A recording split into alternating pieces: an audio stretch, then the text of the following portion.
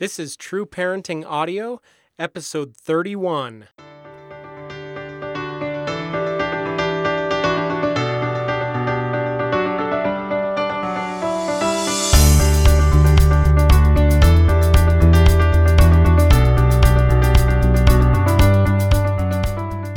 Hey everybody, I'm Andy Smithson, and this is True Parenting Audio, the podcast where parents will find inspiration and practical parenting tips that not only change kids' behavior, but build powerful cycles of continuous growth in your family through the principles of teaching, relationship, and upgrading yourself.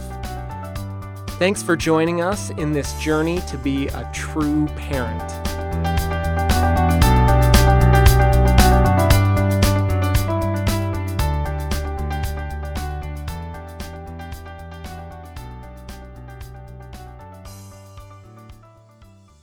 Today we're going to be talking about some things that we can do as parents when our kids really start to bug us.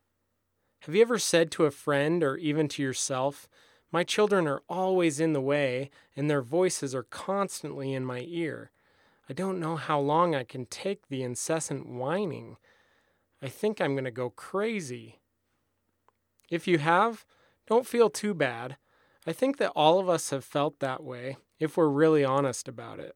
Even if it's never come out of our mouths, it's probably entered our thoughts. There are a million things our kids do that can irritate us. Sometimes it's because they're teasing their brother or sister again, even after we've told them a million times to stop.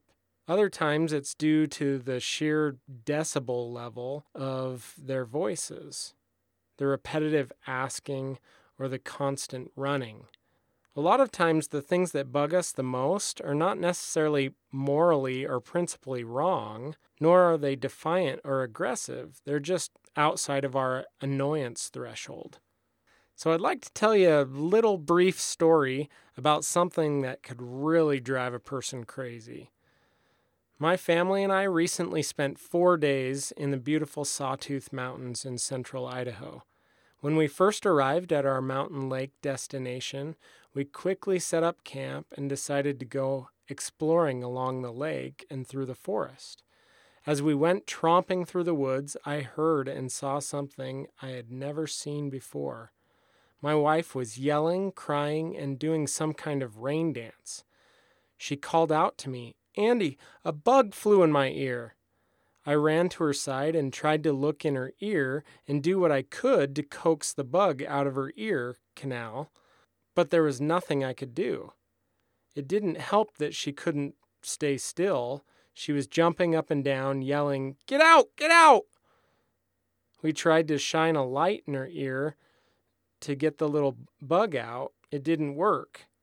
I tried to blow in her ear. It didn't work. We were 20 minutes from anywhere that even had cell service, let alone medical care for removing bugs from your ear. I couldn't even look up an article or YouTube video on how to get bugs out of your ear. I couldn't even call my mom or mother-in-law for moral support. We were all on our own. We finally decided we would try to drown the bug by pouring water in her ear. That calmed the constant buzz and thumping of the little bug's wings for a while, but it came back. The bug was so far in her ear that the flapping of the tiny wings sounded like hyperspeed tribal ceremonial drums, and she could feel and hear every move it made to the point that it hurt.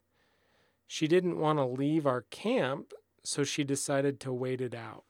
When I asked her how she coped with it, she said, "It helped me to realize and accept that there was nothing I could do about it. I breathed, said, 'It's okay,' and repeated positive statements of affirmation and reassurance that I was fine. I reminded myself of the power of mind over body, and finally, I decided it was not going to control me or drive me crazy." If you want to talk about something annoying, I think that having a bug in your ear flapping its wings constantly might top anything our kids could do to irritate us. This bug was literally in her ear for days and was almost constant for that entire time. I'm pretty sure there are secret agents that use this technique to perform mental torture to break people for military intelligence purposes. I know I would have lost my sanity if it had happened to me. I was so impressed with my wife's ability to calm herself and manage the irritation and annoyance so gracefully. There are many important practices we can take away from this bug in her ear story that might help us deal with the things that bug us about our kids. So here are 7 ways to respond when things start to bug us. Some of these are directly related to my wife's response in how to deal with something that is a constant and regular irritation. Some are a slight expansion on her response that I've found to help with my own irritations and methods that have helped clients with their irritations. So number 1 is have a positive attitude.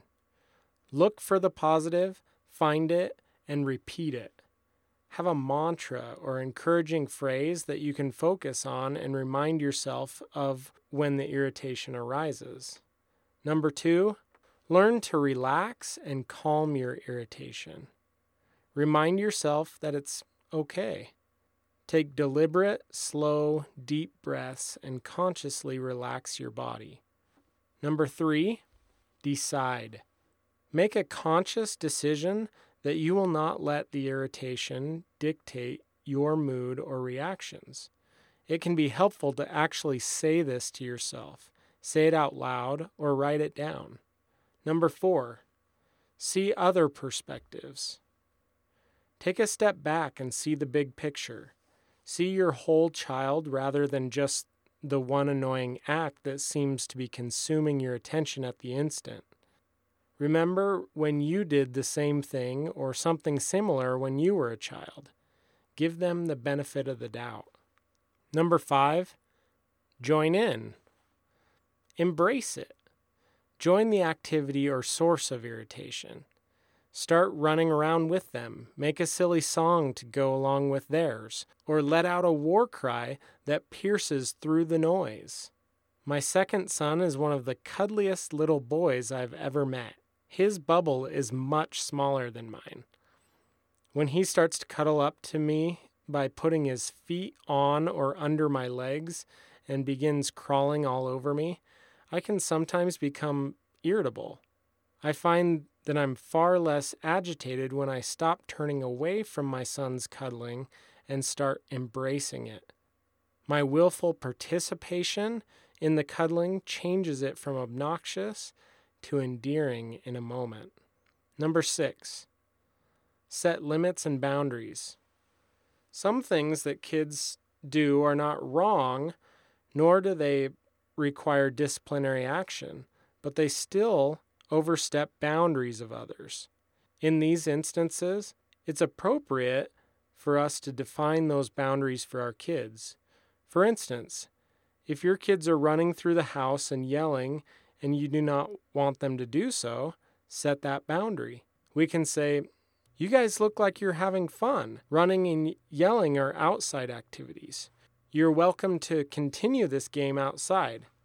Then accompany them out the door. An alternative is to draw the boundary by explaining their choices. You can either play quietly inside or continue running and playing loudly outside. Which would you like? And number 7, create a diversion or distraction. Redirect the behavior. Use your creativity. Be clever and think of a question or activity that will engage your child and distract them from the activity that causes you irritation. It's important to keep in mind that when we are irritated and annoyed, we are responsible for that emotion. We have power to change that irritation and annoyance or to change the boundaries and environment. When we recognize this, we can start to see even annoyances as opportunities to grow personally or to grow in our relationship with our kids. Our kids are far less relentless than the bug that flew into my wife's ear, and yet she was able to manage her irritation and continue with a fun and happy experience on our camping trip. Each of us can improve our reactions to the things that bug us and make every day in our homes a little happier and more enjoyable for everyone. So here's a question in conclusion. What things have your kids done that really get on your nerves? How might you deal more effectively with those things? Okay, so that's it for today's podcast. Thanks again for listening. And if you have not had a chance to get over to iTunes or Stitcher Radio and subscribe to the podcast, please do so. And while you're there, go ahead and leave us a rating and a review of the podcast and let other parents know about the podcast. Let them know that they can download it right to their phone or their other device and take it with them when they're out and about. And we can always be learning and growing and getting a little bit better as parents. And I hope that each of these podcast episodes are helpful to you and your family and get you a little bit closer to the relationship and the things that you really want out of your parenting and family. So thanks again for listening. Come on over to trueparenting.net and leave a comment. Let me know how things are going for you and your family. Shoot me an email. Drop a question.